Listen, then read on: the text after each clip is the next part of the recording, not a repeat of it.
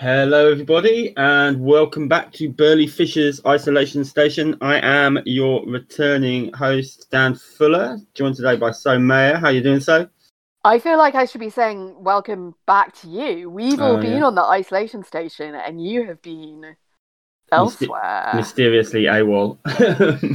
Are you going to fill us in, or are we going to have to invent things? I mean, I mean, the reality of it is that my computer was broken, but that's not a very interesting story for our listeners. So instead, the party line is going to be that I was involved in some kind of covert COVID-related issue. Now, I can't say any more than that.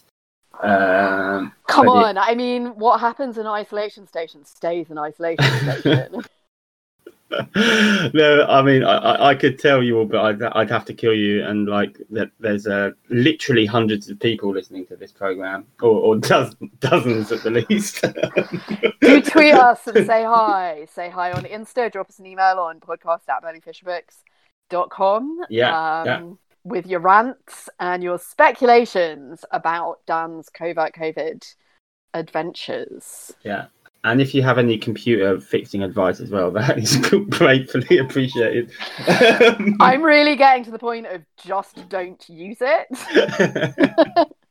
Let's have a bonfire of the vanities, but with technology. Yeah, I mean, everyone sort of has speculated for so long about like the singularity, which I, obviously think started happening as soon as there were machines. We've been living on the machines' time and for the machines ever since. Yeah. But who knew that it was going to be a global pandemic that would actually cause what most people think of as the singularity, which is our complete dependence on these sodding things. I say, recording with you on Discord via my phone full of conflict minerals. Well, on that cheerful note, I think we should introduce our guest for the day. Who are you speaking to today, So? Well, on the positive side of like transnational connectivity and what is enabled by a radically democratized technology, I was speaking to someone in Berlin, yes, Katie Derbyshire, who is not just a translator, but a hero of translation. Mm-hmm. One of the inspirations for the Warwick Prize for Women in Translation, which has revolutionized the UK's translation scene, and now also a publisher herself.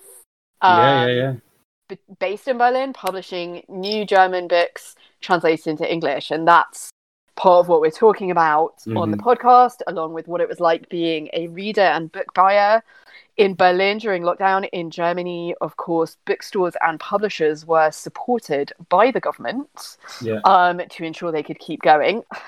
Just in case one of our 100 listeners is a person of influence, as opposed to just a book lover.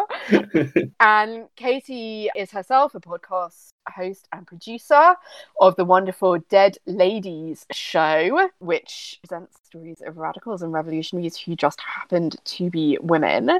And while they haven't been as active as Isolation Station during lockdown, they have put up 4 episodes, starting with the amazing Alexandra Kollontai, who is one of my personal heroes, and I think probably one of yours as well. Yeah, indeed. Marxist revolutionary, diplomat, writer, rabble-rouser, extraordinary theorist, whose work we should perhaps read more than some of those dudes. Also, the perhaps less well-known, but exciting-sounding Rose Mackenberg, who was a ghostbuster and psychic debunker. Oh, wow. After World War I, teamed up with Houdini to crusade against fraud and psychic swindlers, which is a TV show I would totally watch. Yeah. Episode 33 saw them talking about one of my faves, the detective novelist Dorothy L. Sayers, who...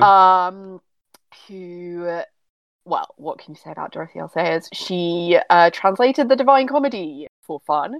Wow. And she created not just the detective Lord Peter Wimsey, but also the detective novelist Harriet Vane, which is so meta. So she basically invented postmodernism.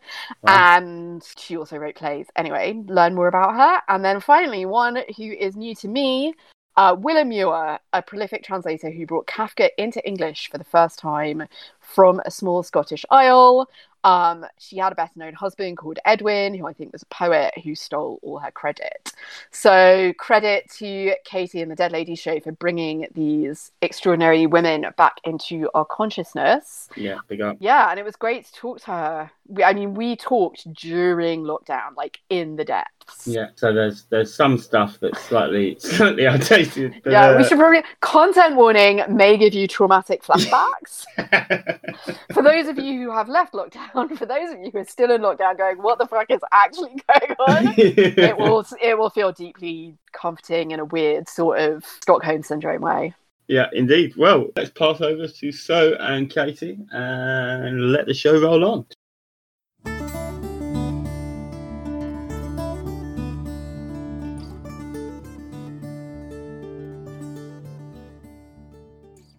Welcome back to Burley Fisher's Isolation Station, and I am here and there in the here, there, and everywhere of the internet today with Katie Derbyshire, literary translator extraordinaire. Welcome to Isolation Station, Katie. Thank you so. Where are you right now in actuality? I am on my sofa in my living room in Berlin, in the middle of town, where I would not usually be working. Right. Are you more of a library person, or do you have an office? No, I have an office. I worked from home with a small child for about 2 or 3 years, and it drove me crazy. And I've had an office for the past 15 years, so I'm not happy about working from home. And you were also meant to be in London when all this started, weren't you? You were the literary translator of the London Book Fair, which I presume is a very busy job as well as a great honour, as you run around translating everything at the London Book Fair. Are those yes. tears of laughter? It's congratulations on your, do we call it an appointment or a disappointment at this point? Disappointment, I think. Yeah, I mean, it's a lovely notion that I would be running around translating everything. I would have been, however, in conversation with the comedian Shappi Khorsandi at the book fair, and it would have been really great. And I would have actually, as usual at book fairs, have just been running around hanging out with other translators, really, but having a good time. Yeah. Were there some projects that you were hoping to shout out to the audience there? What are you working on, or what were you meant to be working on right now? Well, I'm still working on the project. I mean, the big thing is that I'm setting up have set up an imprint with a German publisher where we're going to bring what we're calling remarkable writing from Germany to the UK and Ireland starting in September. So there are 3 books that are hanging around on my computer in various stages of editing and translating and proofreading and typesetting, which I would have been telling everybody about. Yeah, can you so this is V&Q Books, right? Not to be confused with B&Q. No, but we're quite good with our hands. Yes, have to work on that slogan. Can you tell us a bit about the books? I think you've translated one of them, is that right? And the other 2 you've translated 2 of them. Yeah. Cheeky. I'll be winding down the translation a little bit because, before we started, I've had more time, and I think in the future I won't be doing as much translating. But yeah, no, I translated 2 because I loved them both, and one of them is translated by my colleague Sinead Crowe. The book she's translated is called Daughters, and it's like a bookseller's favourite, big bestseller here, about these 2 women who just kind of turned 40. They both have difficult dads. And they end up going on a kind of a road trip around Europe. Something that sounds unimaginable right now. God, yes, I hadn't thought of that. Yes. I want to read that book 1,000 times. Yes. They get in the car and drive, and they end up in Greece. It's not like Summer Holiday with Cliff Richard, though, which also ends up in Greece, I believe. And what's the name of the author? The author is the lovely Lucy Fricke, which is Fricke. Daughters by Lucy Fricke. Yeah. And what about the ones that you have been delving into? I've been translating an autofictional novel by Sandra Hoffman, which is called Paula. And that's about another family. Gosh, I keep noticing these themes emerging. Anyway, this one is also about a family relationship between the author and her grandmother, who was deliberately silent her entire life about who was the mother of her daughter, the author's mother. Wow. And what that did to the author herself and to the family. And she kind of imagines and tries to research who her grandfather might have been. But I'll just spoiler it now and say she doesn't find out. But she finds out about herself along the way. Right. And the second one, if you want to ask another question there. No. I was waiting with bated breath for more revelations. And so the third book that I'm translating is by Francis Nienick, who's actually, that's a pseudonym. He's just an anonymous guy. He doesn't want to do any appearances ever. And it's another journey. We've got an unknown father, an anonymous writer. Yes. All very mysterious. Yes. Well, this one's another journey, which ties back with the daughters. It's called Journey Through a Tragicomic Century, The Absurd Life of Hasso Grabner. And it's a very, very narrative biography of this guy, Hasso Grabner, who was a communist in 20s Leipzig and was in the concentration camp and got sent to the front in Crete and became then in East Germany became a sort of a businessman, sort of a manager on quite a large scale. He was setting up and running major factories, and then pissed everybody off and became a poet. Huh. Yeah. But cool. It's right? Yes. Yeah. It's a strange book, and I really enjoy translating it. I don't translate a huge amount of nonfiction because I love the challenge of finding the right words in fiction and wordplay. And this book has all of that wordplay and alliteration and jokes and, very silly. And yet just a very sort of undiscovered chapter of German history, or several chapters, in fact, yeah. It sounds like that's something else that, in a way, links the book, is uncovering aspects of German history or contemporary German culture that perhaps people outside of Germany don't know that well or don't associate with Germany. I mean, obviously in the UK, our mainstream media tends to give us a fairly limited impression of all other countries, but I'm wondering if that was part of the idea with starting V&Q as well, was to show just the complexity and variety of what German culture and history are. Very much so, yes. It has been a source of constant frustration for me for the last decade at least, especially when, as a translator, you're pitching German books to publishers, and obviously they don't take many of them because it's an expensive and risky business.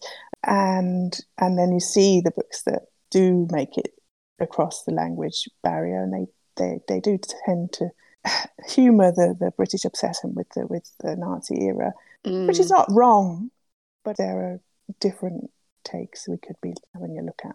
And you've been participating in that, not least with translating Clemens Meyer, who is, I think, a German author who's found something of an audience, a keen audience in the UK. I think you met some of that audience at Burley Fisher when we were, in fact, a bricks and mortar bookstore, including those selling days. copies of bricks and mortar. Yes.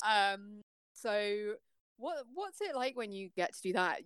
Translation is in some way a very intense conversation with an author, with a publisher, with a language, and then when you get to meet the people who you've been mediating the book to. It's unusual because, of course, it's a very solitary occupation, translating. First of all, it's unusual because the dialogue of translation tends to be the text speaking to me and me answering. Mm-hmm. So I get to then ask questions of the writer, see what I mean. which we did at Burley Fisher, was lovely. We had a very fun, actually, I thought, conversation, the two of us. And also to hear what interests readers about writers and translators' work. Because, you become what's the word in English? We have a German word for this, which is a specialist idiot. In Brexit England, we just call them experts. and yes, you become a specialist idiot, and you're concerned in your working life with I don't know, maybe as a bookseller you'll be concerned with, what's the ISBN here, and what's the format of this book, is it B format, or blah, blah, blah. And as a translator you get that same sort of what about the comma splices and the tense variation here. And actually probably readers aren't all that interested in that, and so it's interesting to hear how they read things and how they read it differently to me and how they're interested in my work. What do you think are some of the most common myths about translation, whether it's sort of the process of translation or the place of translation within publishing? What are some of the things that you come up against and you'd like to dispel or bust, other than, of course, that women can neither write or translate, which you've been dispelling and busting with your own work and with the Warwick Prize, which we can talk about in a minute. But aside from that giant misnomer, what else have you come up against? I think something that took me a while to realise is that just as writers have particular strengths, and maybe say Hilary Mantel, I don't know how to pronounce her surname, is known for her very strong historical writing. Translators have kind of areas or genres that they're particularly good at. And so I don't think there's like a supreme translator who is the best choice to do every single book by every single writer. That took me a long time to work that out, because I suppose I was questioning my own ability or rudely questioning other people's abilities to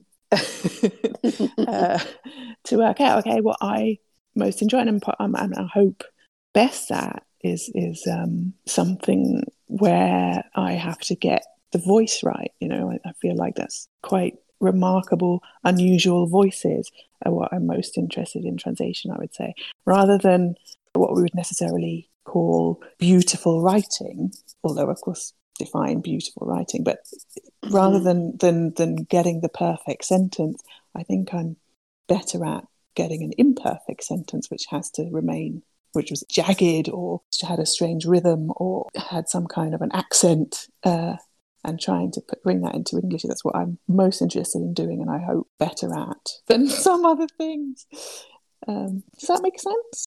Absolutely. It definitely made me think about Christa Wolf as a writer, as someone who really pushed at the limits of language and memory, and was often interested in the fragmentary or exactly what you said, the kind of imperfect sentence that opens up these kind of gaps. And because you've translated some of her work, haven't you? A tiny bit. See, after she died, there were a lot of unfinished texts, and I've translated 3 of those that were not necessarily intended for publication, which is another challenge, because they've been quite lightly edited by her husband, I believe. Do you want to then make this a kind of a smooth read? I didn't, but I didn't want to translate it like an artifact, like a document where I have to, I don't know, somebody's graduation certificate or something, where you have to make sure everything is in the exact right spot on the page. So yeah, and she also, Christa Wolf, she's not one for neat sentences in the first place, So it's a balancing act, which I enjoyed. And I think that brings us perhaps to the Warwick Prize. And I should say, full disclosure, that Katie and I actually met. We did. It's nearly a decade ago. In a discussion fired by our mutual concern with the underrepresentation both of women writers from around the world in languages other than English being translated into English, and the underrepresentation of women as translators from both publishing lists and prize lists. And while this just led me to blow out a lot of hot air, it led Katie not only to translate an expanding number of German-speaking women writers and introduce them to Anglophone audiences, but also to set up the Warwick Prize. And I'm gonna let you tell us about that and why it's awesome. Okay, but first I'm going to have to correct you very slightly about the barrage of hot air, because what you did so was to get us all in a room and to say, okay, what are we going to do about this after we'd spent several years going, well, this is no good, is it? Which prompted me and Rachel McNichol and Joanna Walsh to start looking around for ways to set up that prize, which eventually became the Warwick Prize for Women in Translation, which is run, thank God, by Warwick University and involves no input whatsoever from any of the three of us. And what's the question? Tell us about the prize. Tell us about the prize. Oh, right, good, okay. So it's currently open for submission, or virtual submission at the moment, is that right? That's right. You can tell them that you're going to send something just so they have an overview of what the judge is going to be looking at, and then submit the actual book a bit later on. So that's this year's prize. And do you sort of know how the pandemic and lockdown are going to affect that, beyond the fact that print copies, there's going to be some delay in the submission of print copies?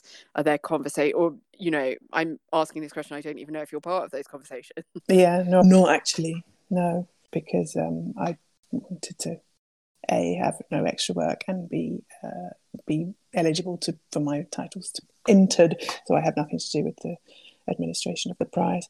That's smart. What kind of effects are you seeing as an editor and as a translator? Have you had any books that were due to be published in the UK in the last 6 weeks? I haven't. We're still planning to publish our 3 titles in September. Right. What the German publisher who V&Q Books is an imprint of, they're called Vorland and Quist, has done though is that they've pushed back all of their autumn titles, and they're running what they call a second spring, and encouraging reviewers and critics and institutions, bookshops, bloggers to take another look at those books that came out in the spring, which sunk. And I think that's actually a wise decision. It means that they have slightly less work to do under difficult conditions, because of course people are working at home with their children and supposed to be schooling them at the same time. And I think it's unrealistic to expect people on a human level to continue this, the usual standard of productivity expected within publishing. So we'll see what happens. With the prizes, I don't know. What I'm interested in is looking at virtual alternatives. So the big spring book prize in Germany would have been awarded at the Leipzig Book Fair, but that was cancelled, and it was it's quite a big deal. And they did the award ceremony live on the radio, which meant that actually anyone in the world could listen in. And it didn't have the same glamorous impact as, when you're there standing in this big glass auditorium. But then only 200 people fit into that glass auditorium. And I don't know what the listening figures were. So I think I'm kind of watching with interest how things shift to different formats, which can be quite exclusive, Just been thinking about access to events that not everybody has. If they don't live in the right towns, or they don't have the same mobility or that kind of thing. How can this strange situation make the literary world a little bit more inclusive? I'm not sure about the answer. It's interesting to hear about radio being part of the answer, because there's been such a massive shift to the digital, whether it's for homeschooling, or we at Burley Fisher had our first live streamed book launch on YouTube last week. That was an experience, let me tell you. To hear about older tools of communication, ones which in some ways are more accessible, because of course not everyone has internet access or good enough internet access, is heartening to think that a radio station made a space for a cultural event like that could bring listeners together at this time. That does seem like a kind of positive solution that could be ongoing.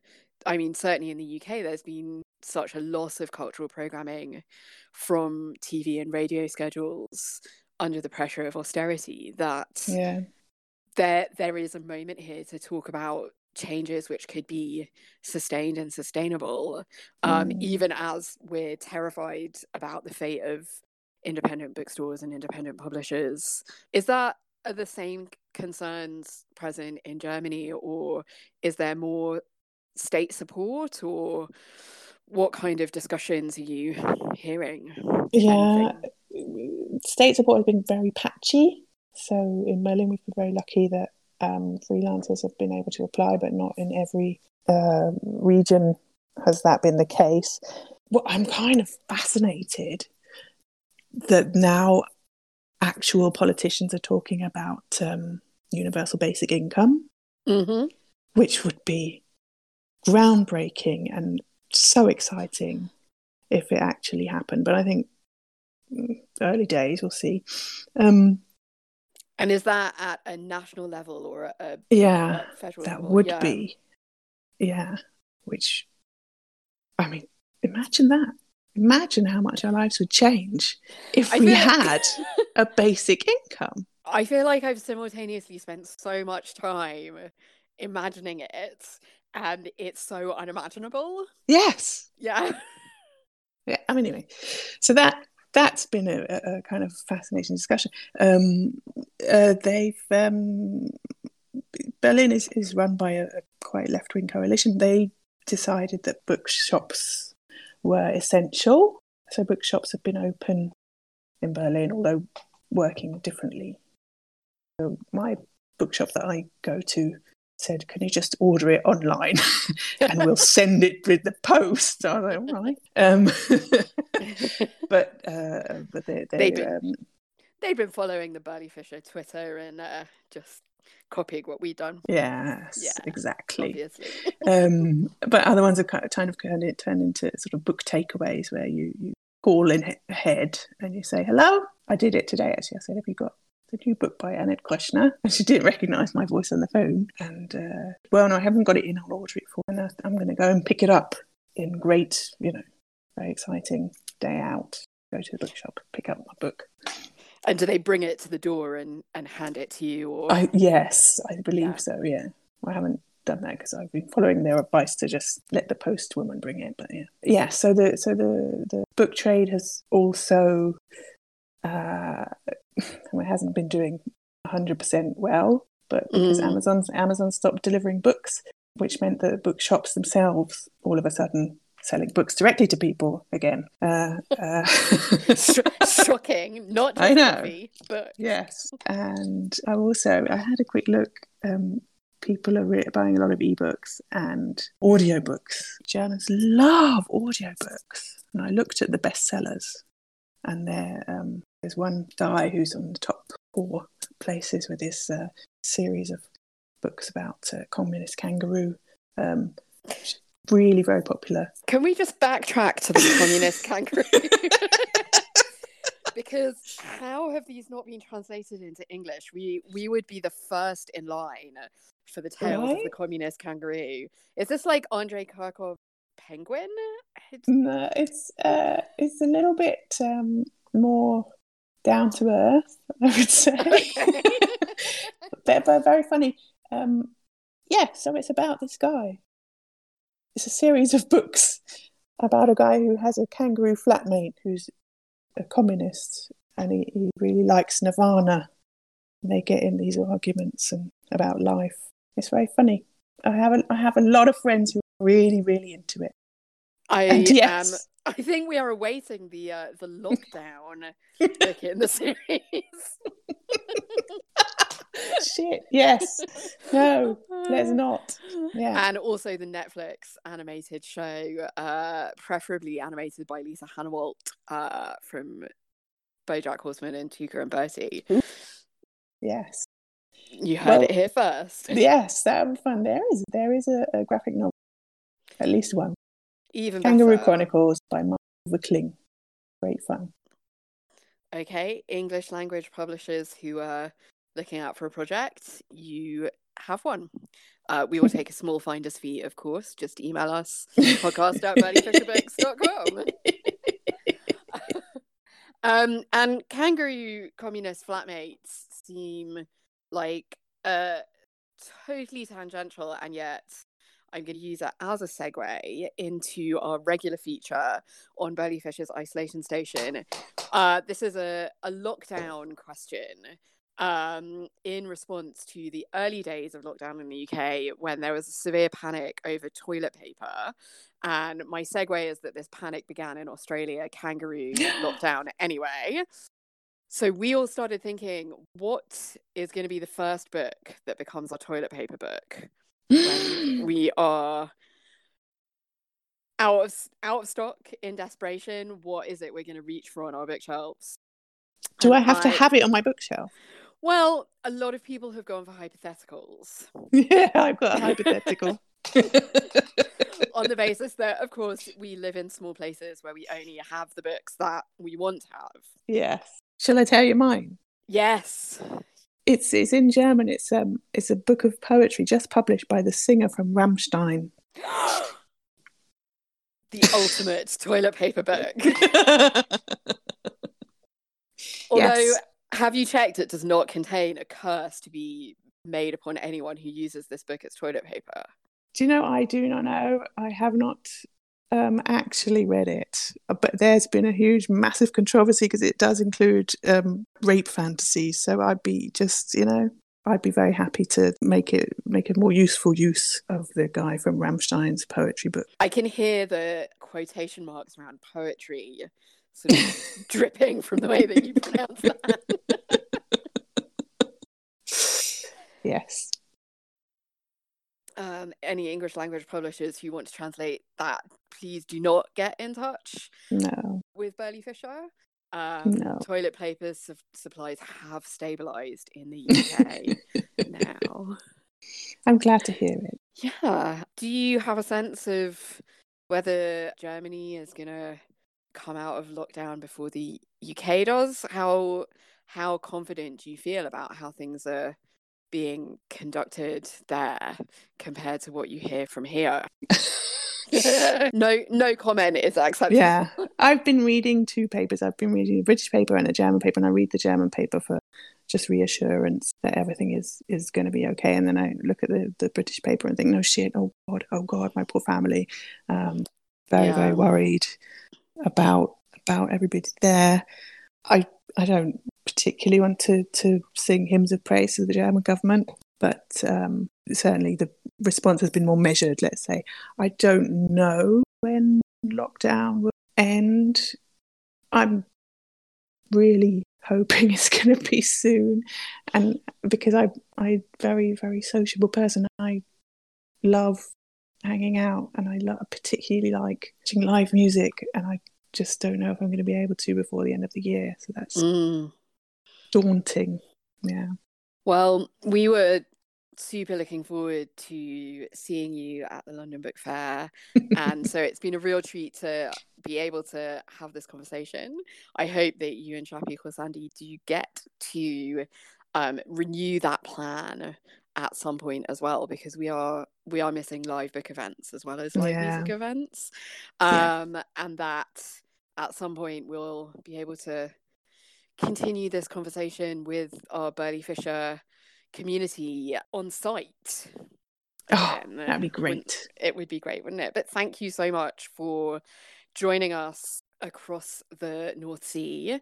And we're hoping that, we're looking forward to having the V&Q books on our shelves. So thank you for everything, Katie. Thank you. Well, thanks for a lovely chat.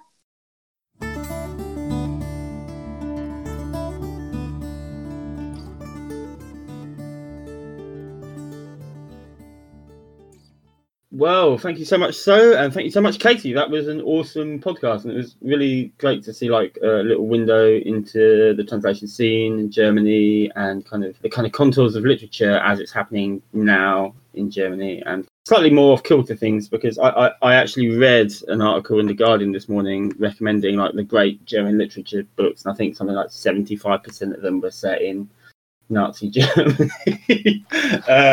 Also they failed to mention the translators of most of them. Yeah. Particularly the ones that were translated by women. So shout out to Jen Kaleja for flagging that up on Twitter, and all the work that Jen and Katie and so many others are doing to make sure that the work of translators is recognised. Indeed. They're kind of like the silent heroes of international literature, I think, really. Yeah, we hosted Katie at Burley Fisher with one of the writers that she translated, Meyer, and it really is such a collaborative activity. And translators do so much to ensure that not just the books are translated, but the context, who the author is, the author's biography, the way that the book sits in its literature of origin. It's an act of such generosity. So, yeah, great to talk to her. Yeah, shout out. So now, who do we have coming up at some point? Not a translator, someone who definitely has a way with words and is always questioning them. We have Ellie Williams, whose first novel, The Liar's Dictionary, is published round about now, and we have signed copies available at the shop. You can order them from our fabulous new website, which appeared in Dan's absence, not from his computer. And Sam and I will be having a chat with Ellie about writing that book, about dictionaries, about what even is language. So that is one to really look forward to. Yeah. So is there anything else? Am I forgetting anything? I don't think so. I think that's... Buy books. Buy books. Always buy books. Buy books in translation. And buy books from us. Name. Buy books from us. Don't buy them from anyone else. And if you do have to buy them from someone else, make sure it's an independent shop. I think that's our message for the day. Well, I mean, that's always our message for the day. That's always our message. Yeah. Oh, yeah. And do wear a mask. Yeah, wear a mask. Wear a mask. Support retail workers. All right. Big up, everyone. Take care of yourselves. Have a good one. Peace.